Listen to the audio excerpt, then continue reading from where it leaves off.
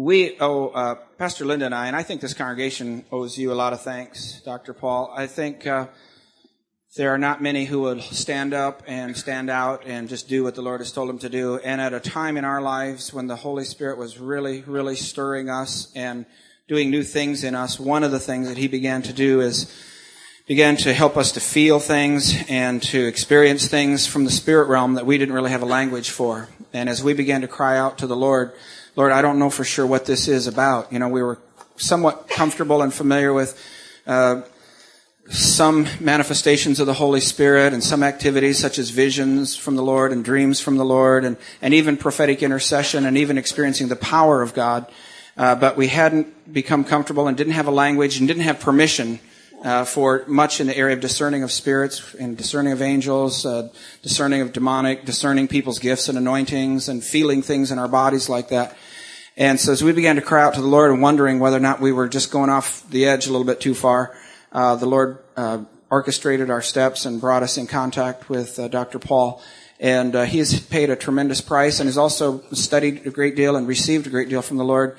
And I don't want to limit him, or I don't want to limit you to just operating and talking about discerning of spirits. You can talk about whatever you want to or do whatever you want to. But I just wanted to publicly give thanks to this man in this particular area of my life. This is a spiritual father for me, and I just wanted to stand before my friends and honor you and tell you thank you so much for things seen and unseen, and thank you for what you've released in my life and in the life of this congregation, and we're grateful. Would you express appreciation to Dr. Paul?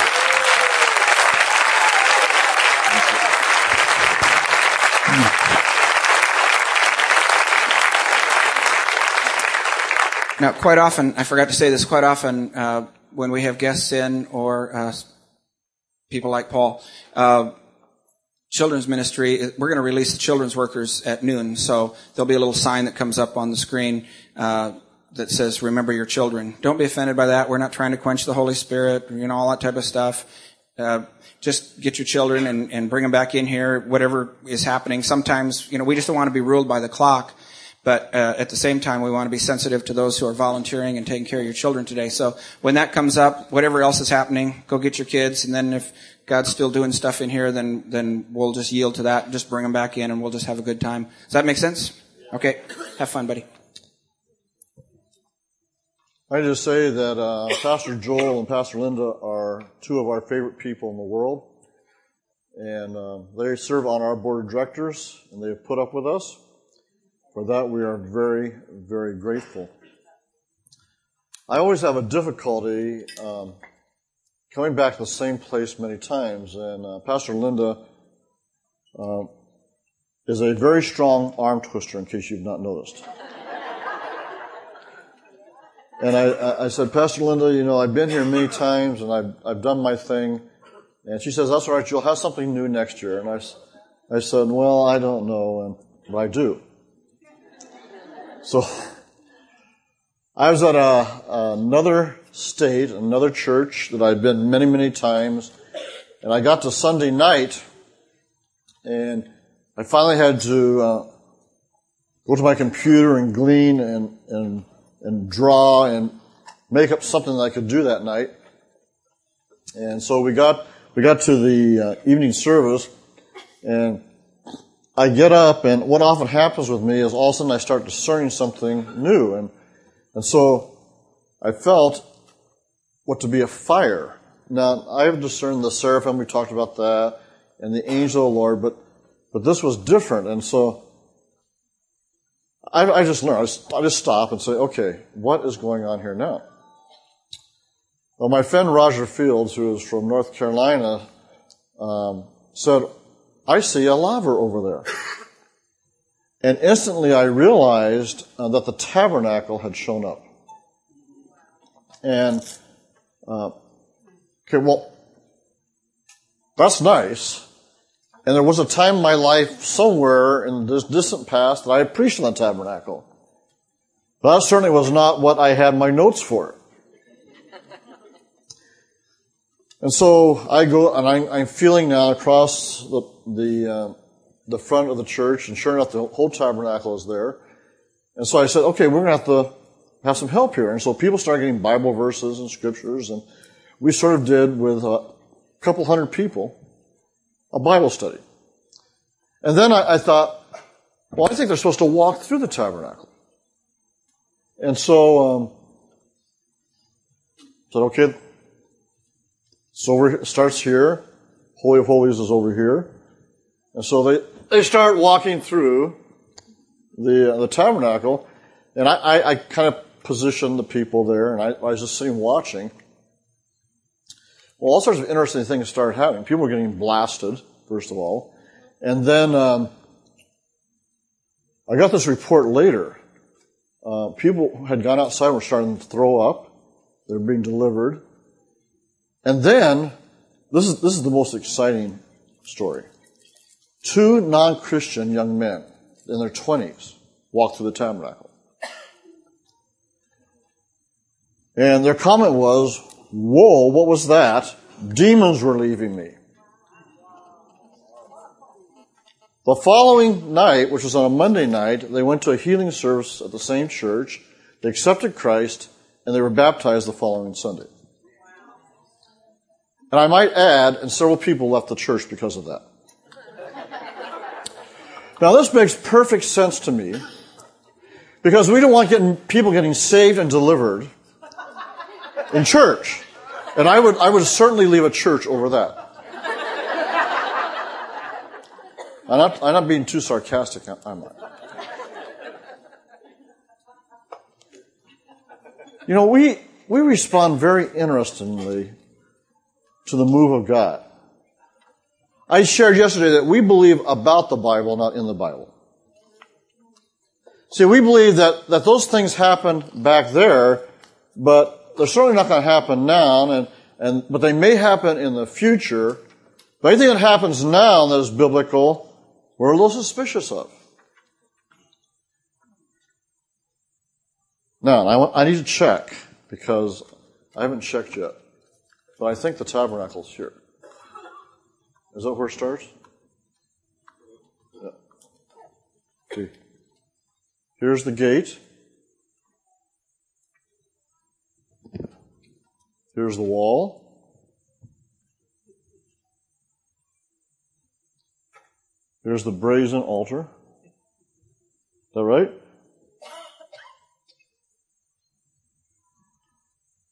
Here's the laver. It was tall. For those of you who are going, what is he doing? Paul moves in a gift of discernment, and he is able to discern what's here in the room, say in the realm of the Spirit. And so if you are not trained in these things and you have not availed yourself to the higher levels in God, that's what he's doing, and he can actually feel. And he's taught many of us how to do this too. So this is not strange. This is normal Christianity here. Just read the Word of God. Okay? Just because you didn't know about it or never seen it before does not mean it's not in the Word of God. Good word. Yeah, and I would recommend that you become childlike. There are things that you cannot receive unless you become what? Yeah. The things of the kingdom are for children. So I would recommend that we play. You know, you used to do that a lot. Remember when life was fun? I remember that. Remember that? When life was fun and you used to see things and pretend things and play and it was another reality. Well, let's enter into another reality of childlikeness. So we bless what he's doing. Thank you. I encourage you anytime to jump in. Here is the tent. Remember? In fact, can we have the picture? This is the tent here.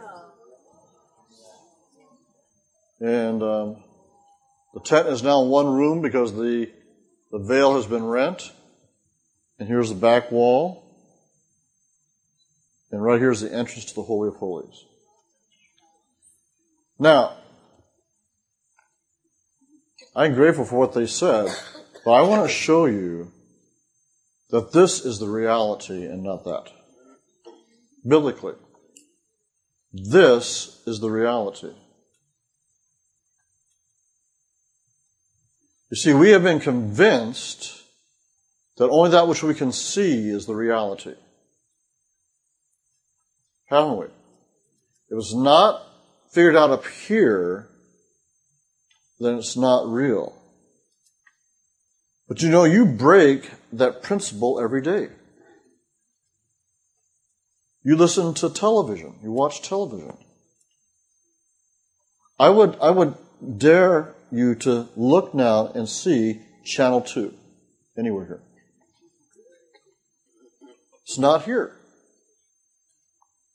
As you go home, you'll turn to Channel 2 and watch it. And you'll be convinced that that is reality, but the reality is Channel 2 is here, isn't it? This is the reality. That is the manifestation of the reality. You ready to look at this? Okay. Well, I went home after the tabernacle showed up. I thought, well, I needed to study about the tabernacle again because I didn't remember what I had preached on. You see, we who are pastors, well, I'll speak for myself, not for them. Just because you preach on something doesn't mean you remember it. So what does the Bible say about the tabernacle? Exodus 35 through Exodus 40 are the chapters that talk about the tabernacle. And I actually went home and I found in my library an old book, 1955 by Dr. DeHaan. Remember Dr. DeHaan? Yeah, by Dr. DeHaan on the tabernacle. And so it's a little book, and I went through and I started studying on the tabernacle, and I learned all sorts of interesting things. And then I learned, and this was one of the most profound experiences of my entire life, that since 1991, when God gave me the gift of discernment, and He started teaching me to discern different spiritual beings, that everything that He had taught me since 1991 is in the tabernacle. And so for me, it has been a puzzle. And the Lord has been putting together a puzzle. And He was giving me one piece at a time, and I learn it, and I teach it, I have a sermon on it. Then He'd give me another piece of the puzzle, then I teach it, and I learn it. And I started putting it together, but I did not know what it was until the tabernacle showed up. And it was not even until after that the thought came to my mind, everything that you have learned is in the tabernacle. Everything that we discussed yesterday were pieces of the puzzle that are in the tabernacle. For you see, the tabernacle speaks of Jesus.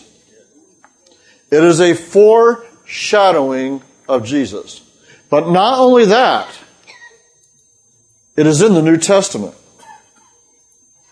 And at the parousia, the second coming of Jesus Christ, the tabernacle again is going to be made manifest. So let's look at it, okay? Now, in the Bible, there's only one tabernacle. There's only one place of meeting. There's only one place of sacrifice. The Bible does not say, and Jesus is one of the doors. Jesus is not just a way. What did He say? You have to deal with Jesus on this part. He does not say, I am a way and a truth and a life. He says what? I am the way. There's only one tabernacle, and there's only one entrance into the tabernacle. Now, Dr. DeHaan calculated the cost of the tabernacle back in 1955, and you can do many interesting things with the internet now, and you actually can go and put in the cost of something in 1955, and it will tell you what it costs today. It's very interesting. They take into account the cost of living and all that. That tent, which is not there anymore, thank you. The tent, incidentally, the tabernacle itself is the tent. That's what tabernacle means. And then, of course, you have the outer court, and then you have the walls around the tabernacle itself. That tent today would cost $14.5 million.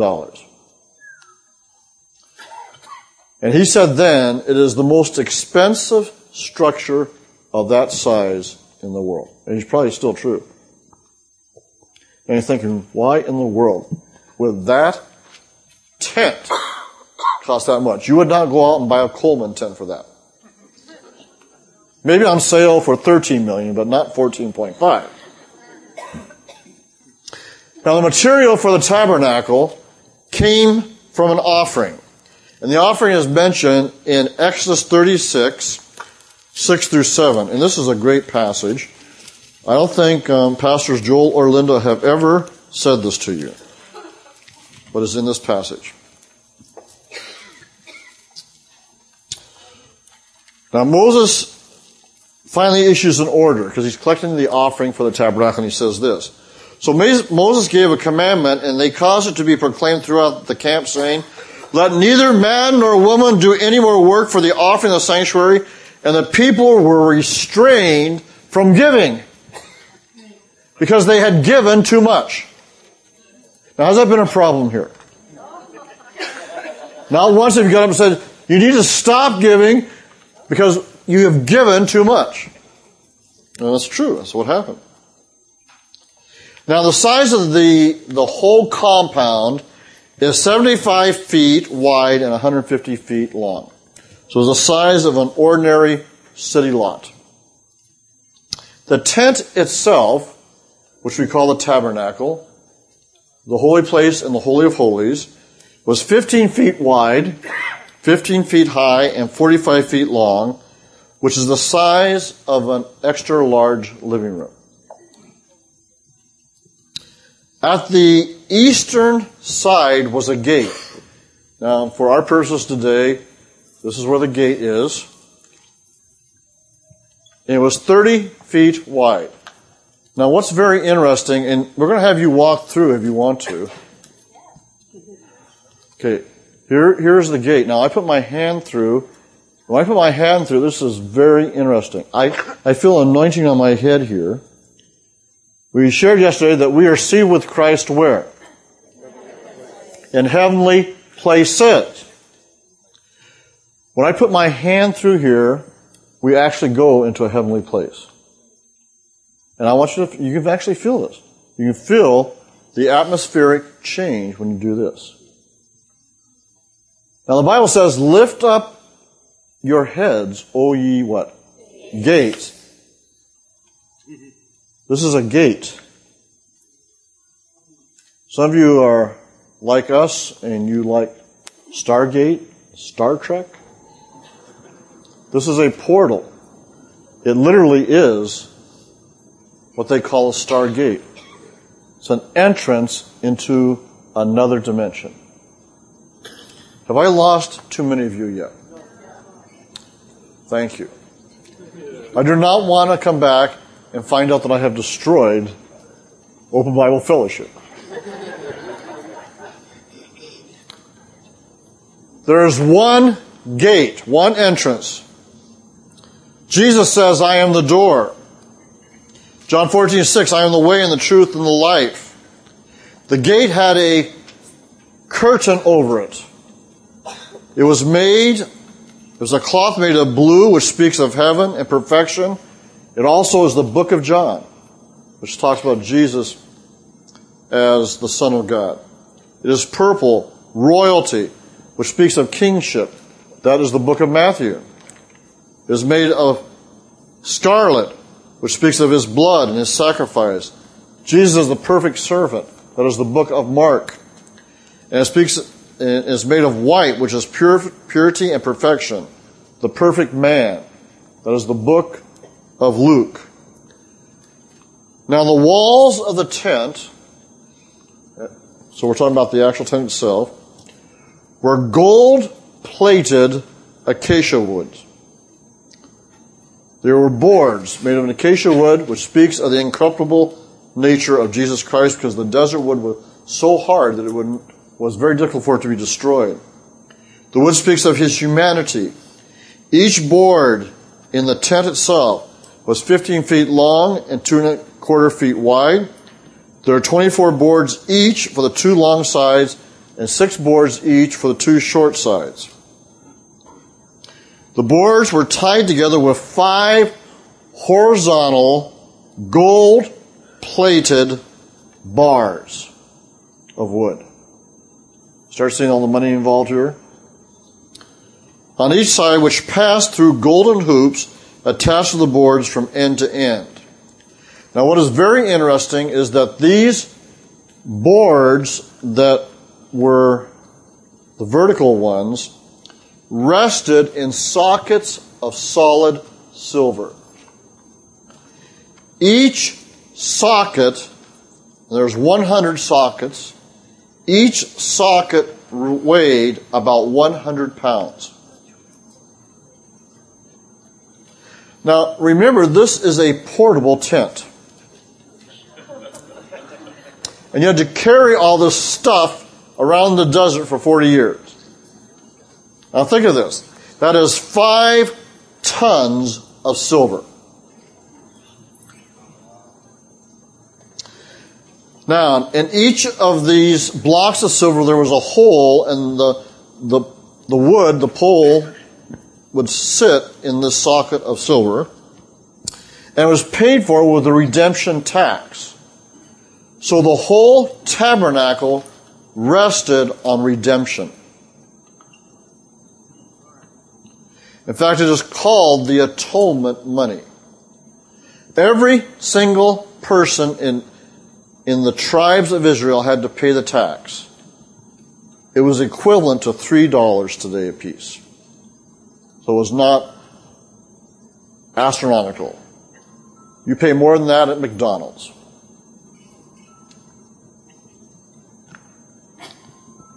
The first piece of furniture, and there are 7 pieces in the tabernacle.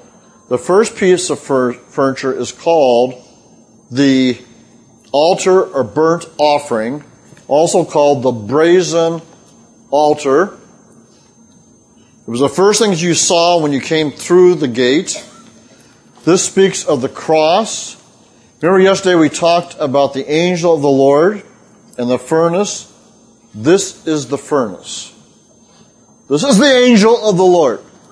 This is the pillar of fire. This is the furnace mentioned in Malachi 3 and 4. It is a place where sin is taken care of.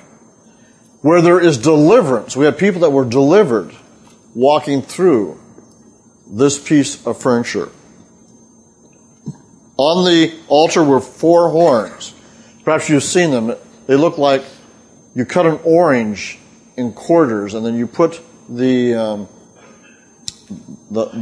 fruit end towards the center. And it was on these horns on the altar that they would tie their sacrifice. The actual altar was made of wood, which speaks of the humanity of Jesus Christ. It was overlaid with brass, which speaks of judgment in the Bible. It was a place of judgment.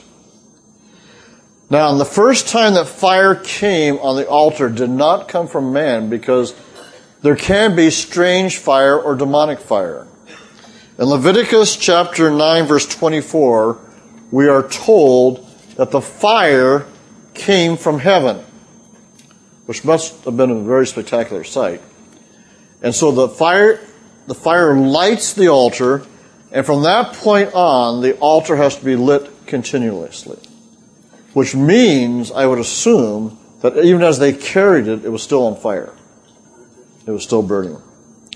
It was from that fire that the altar of incense, which is in the holy place, was lit. Now, as you go out throughout the tabernacle, which is the tent, or even in the courtyard where the altar burnt offering is, or the laver is, you will notice that there are no chairs, because the priest work was to be done continuously. But something happened at the crucifixion of Jesus. Jesus is crucified, and remember that the veil between the holy place and the Holy of Holies was rent, and then we are told that Jesus ascended into heaven, and for the first time, the high priest sat.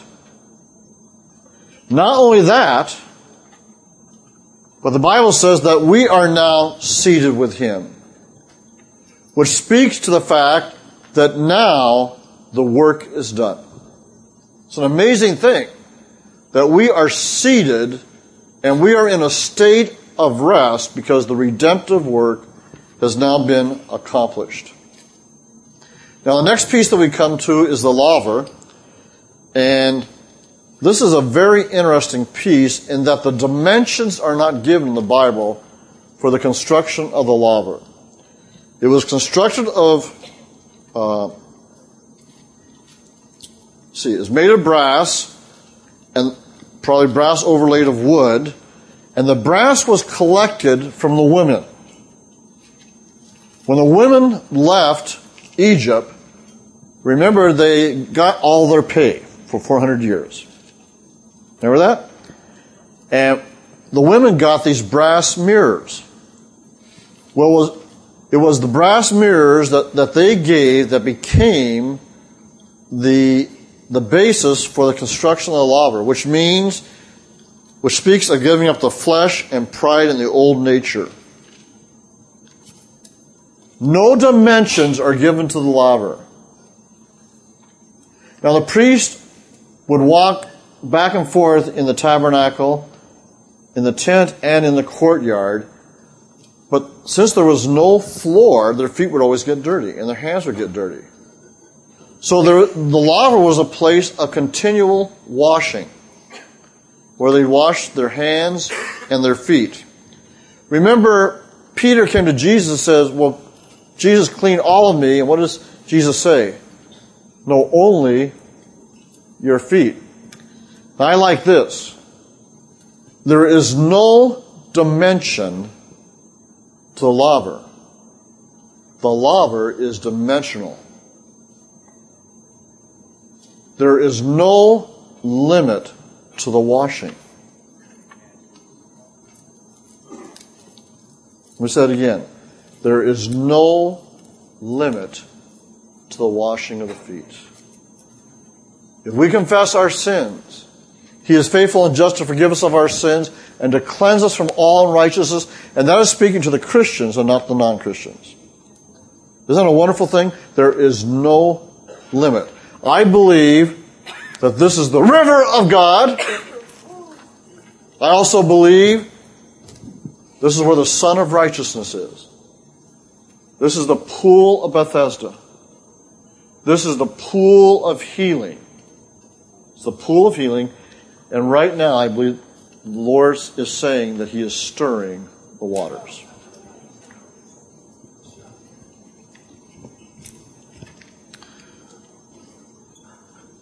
Okay, we then go into the tent.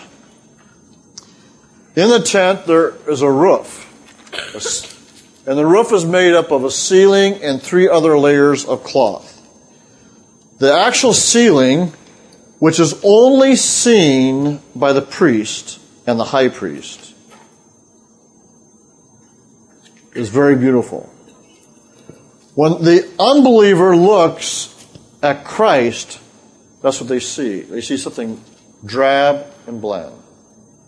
It is not until you go inside that you see the beauty of Christ.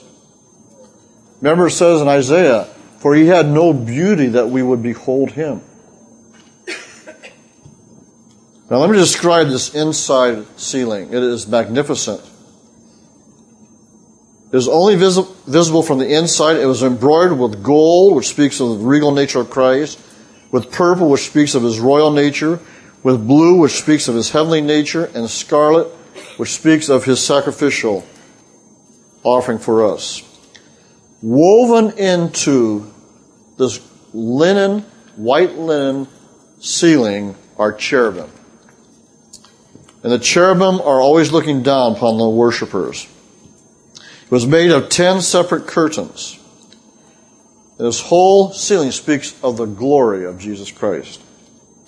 A layer of cloth was made over that, which of course was not seen. It was a layer of goat hair. It speaks as Christ as our sin bearer. Remember that you had to have the scapegoat, where the sins once a year were placed on this goat and it was led out into the wilderness. The goat was an animal that was fit for sacrifice. The next layer up was a layer of ram skin dyed a bright red. Ram also was a substitute sacrifice for the sinner. The fourth layer, which is the layer that you see out here, was made of porpoise skin. Now, last time I did this, someone had this question. Where did they find porpoise in the desert? This is a good question, isn't it? Well, the Bible tells us the people gave up their shoes, which were made of porpoise skin, for the purpose of that curtain. And remember, their shoes were replaced, but what happened to those shoes? Those shoes never wore out for 40 years. Isn't God fun? Now, there were pegs that held down the tent, and they were pins made of brass which were resistant to rust and corrosion. This speaks of the incorruptible life and death of Christ, and they were buried deep into the ground. We have no indication that this tent or the walls around the courtyard ever fell. Now, this is an amazing thing when you think that this was in the desert. Now, we live in the desert. There is no lack of wind in the desert. You cannot accuse us of being in a calm place. The desert is a windy place, but it never fell because it was made securely. In fact, the walls are tied down with cords, and you see the cords there coming down off of the actual tabernacle itself.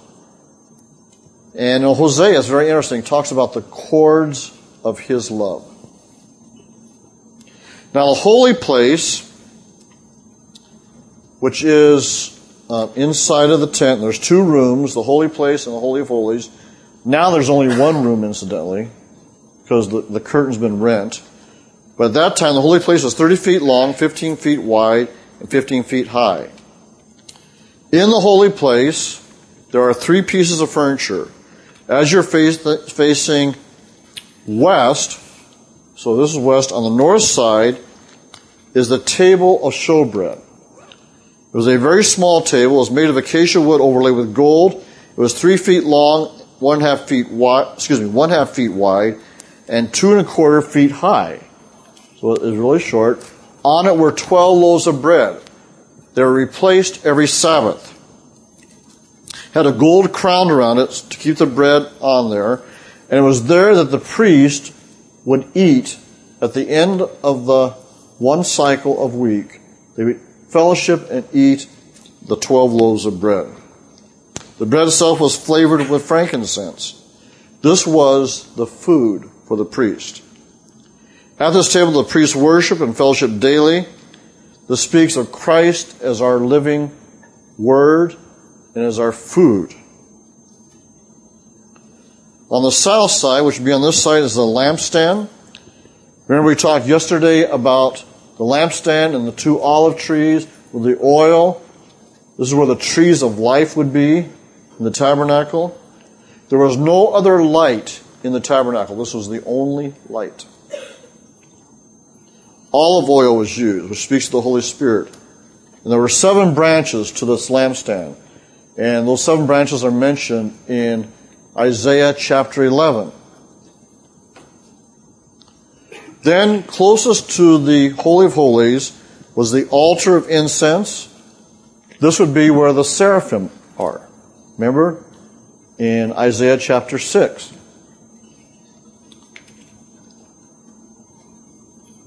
The altar of incense was made of wood overlaid with pure gold. This is called the golden altar. It was the place where incense burned continually. And we are told that incense speaks of intercession. Psalm 141:2. Let my prayers be set before you as incense. And blood was placed on this altar once a year by the high priest. And then the high priest once a year would take a censer which would hold the coals. It would be taken into the Holy of Holies, and the coals were, and the censers and the incense were waved over the Ark of the Covenant. Now, in the Holy of Holies, beyond the veil, which was then rent, of course, at the crucifixion of Jesus, is the Ark of the Covenant. Now, when you take the Ark of the Covenant and the mercy seat, you have a cube. Now, I want you just to remember a little bit of what we talked about yesterday about the cubes. The Holy of Holies is a cube. The Ark of the Covenant with mercy seat is a cube. The city of God is what? Is a cube. So you have a cube and a cube and a cube. And I believe that this is all interdimensional.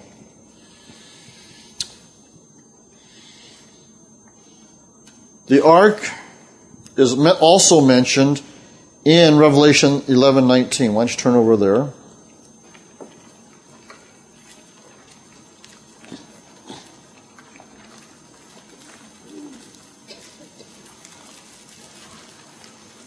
Okay, then the temple of God was opened in heaven, and the ark of his covenant was seen in his temple, and there were lightnings, noises, thunderings, an earthquake, and a great hail. Now, I was curious about this, because I want to start putting some things together. We are the temple of God, right? Now, it says in Revelation that in heaven was open, and there was a temple. Now, in the Greek, there are two words for temple. One speaks of the entire structure of a temple, of any pagan temple. There's another word that speaks only of the most holy place in that temple. That is the word that is used for temple here. We are the temple of the Lord. In other words, we, in a mysterious way, have the holy place and the Holy of Holies in us. Now, the Bible speaks of this. In Philippians, it says that we are in Christ and Christ is in us. So we are both in the Holy of Holies and the holy place, but also the Holy of Holies and the holy place is in us, which is an amazing thing. Remember that the Ark of the Covenant is also the throne of God. So in the Ark, or around the Ark of the Covenant, you have the 24 elders.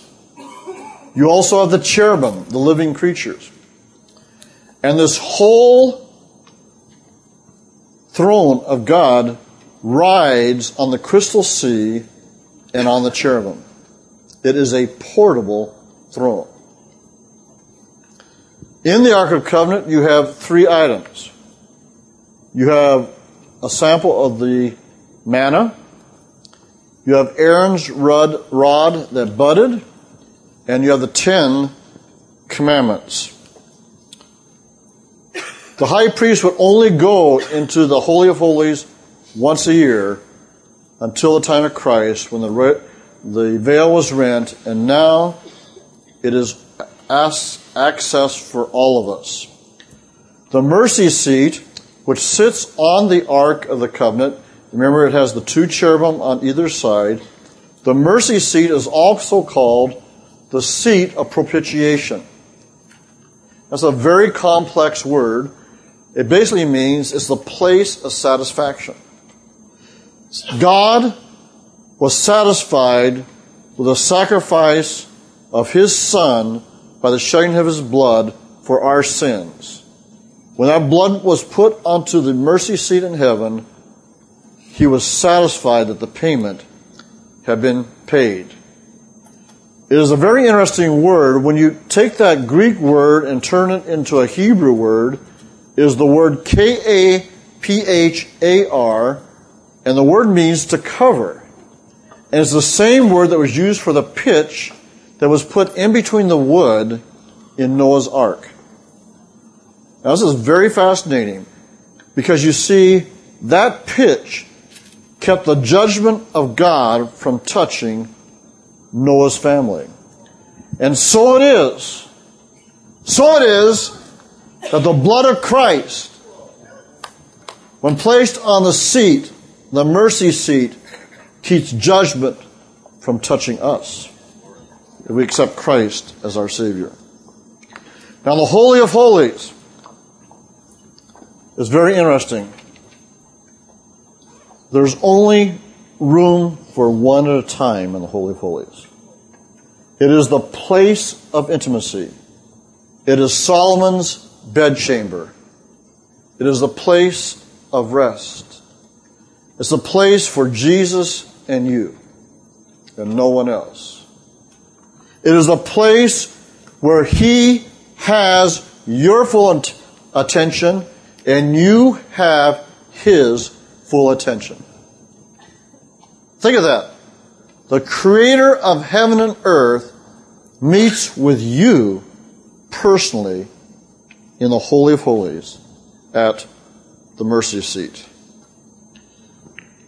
Now I want you to look at Hebrews chapter 8.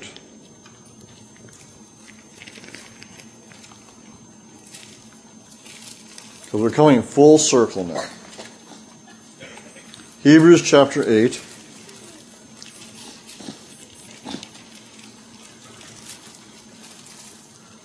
Now this is the main point of the things we are saying. We have such a high priest who is seated at the right hand of the throne of the majesty in the heavens, a minister of the sanctuary. Okay, what's the sanctuary?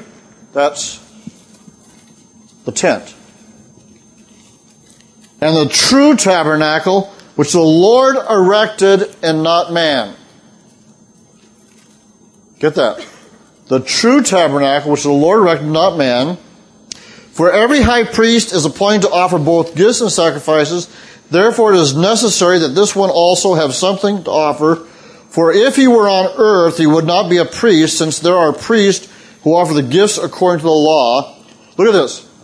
These human priests serve the copy and the shadow of the heavenly things, as Moses was divinely instructed when he was about to make the tabernacle, for he said, "See that you make all things according to the pattern shown you on the mountain."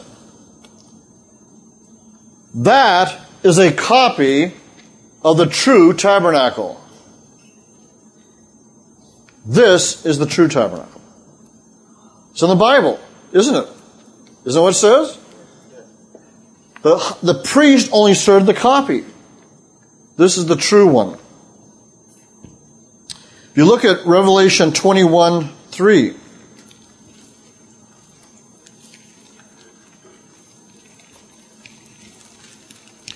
this speaks of a future time.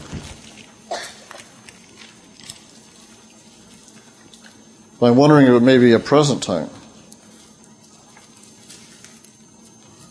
And I heard a loud voice from heaven saying, "Behold, the tabernacle of God is with men. And He will dwell with them, and they shall be His people, and God Himself will be with them, and He will be their God."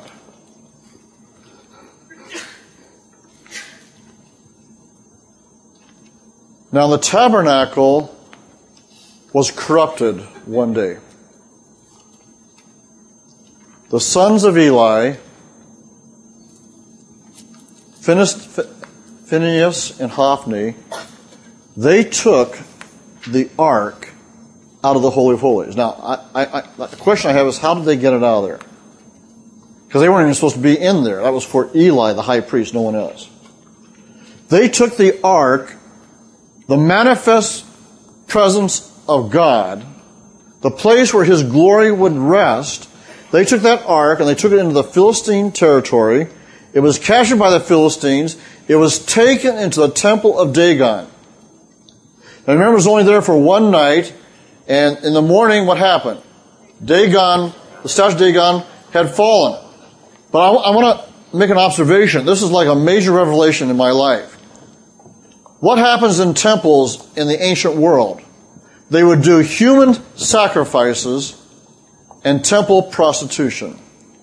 And we believe that actually human sacrifices took place on the ark, that the blood of those human sacrifices dripped in onto God's covenant, and in essence, the sons of Eli gave the ark to the enemy. And it was defiled. Now, it remained there, I believe, for about 6 months in the territory of the Philistines. We do not know how much defilement took place. We do know that the dedication of the Temple of Solomon, when the ark was placed into the Holy of Holies, the Bible says in 2 Chronicles chapter 5 that only the Ten Commandments were in there. And it is suspected that the Philistines took out the rod, which spoke of authority, and they took out the bread, which is provision. And they stole it. I wonder how much of that defilement actually led to the fall of the nation of Israel. I was curious. When I looked at the dedication of the temple,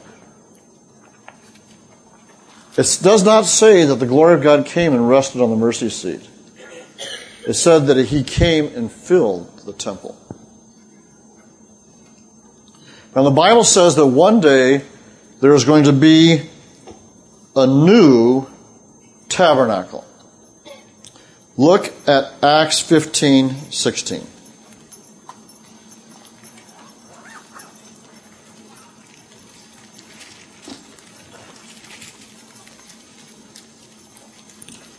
After this I will return, I will rebuild the tabernacle of David which has fallen down. I will rebuild its ruins, I will set it up so that the rest of mankind... Look at this. This is interesting. The result of the setting up of the tabernacle is that the rest of mankind may seek the Lord, even all the Gentiles who are called by my name, says the Lord who does all these things. I am wondering if now that what God is doing with the manifestation of the true tabernacle, if this is a precursor to an evangelistic revival outbreak in the earth. I wonder.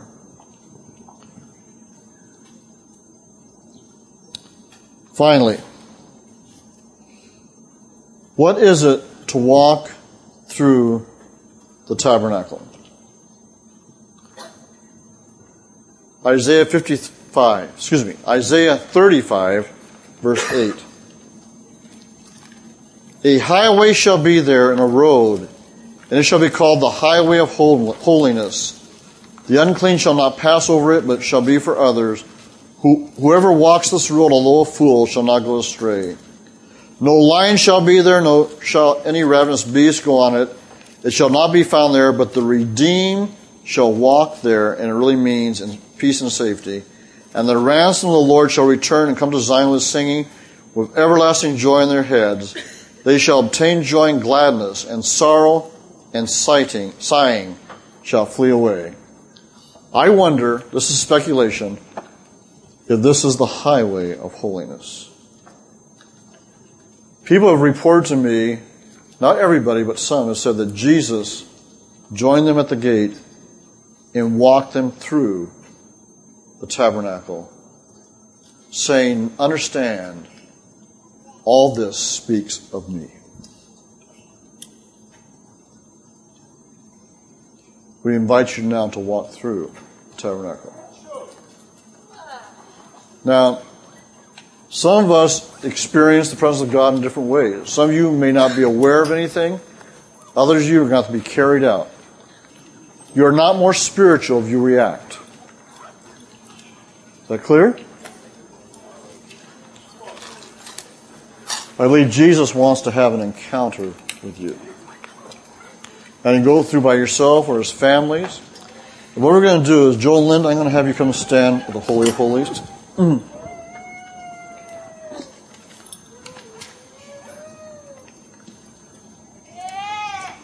Here is the... It's right here, so stand there and there. Okay, then can you help assign people? We need 2 people at the gate. Okay. You want to be the louder? You and your wife? Okay, right here. Ho! Okay, we need 2 people at the brazen altar.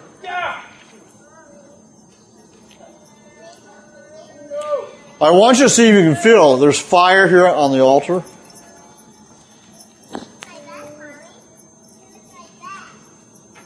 Need 2 people at the gate.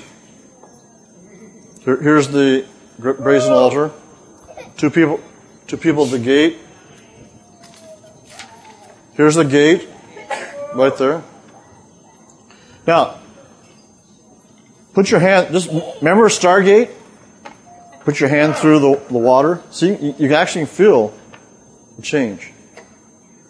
The gate is right here. So we're just having people position either to help you through, or just so you understand. So this is the gate. This is the altar with the fire. This is the laver. Okay, now we need 2 people in the holy place. Right here. The showbread, the lampstand, and here are the seraphim on the altar, on the golden altar. So right here and here. And then we'll need maybe some men or on the other side just for catchers and ushers.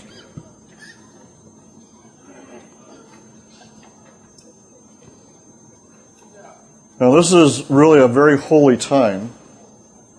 And we do not want you to speed through, but we want you to be aware that there's a lot of you. You understand what I'm saying? Some of you are going to be prone to linger, and I don't want to rush you, but just be sensitive to others that are behind you. We are not keeping score or checking off to see whether you go through or not. That's not up to me. That's up to you. I want you to discern as you get to each place.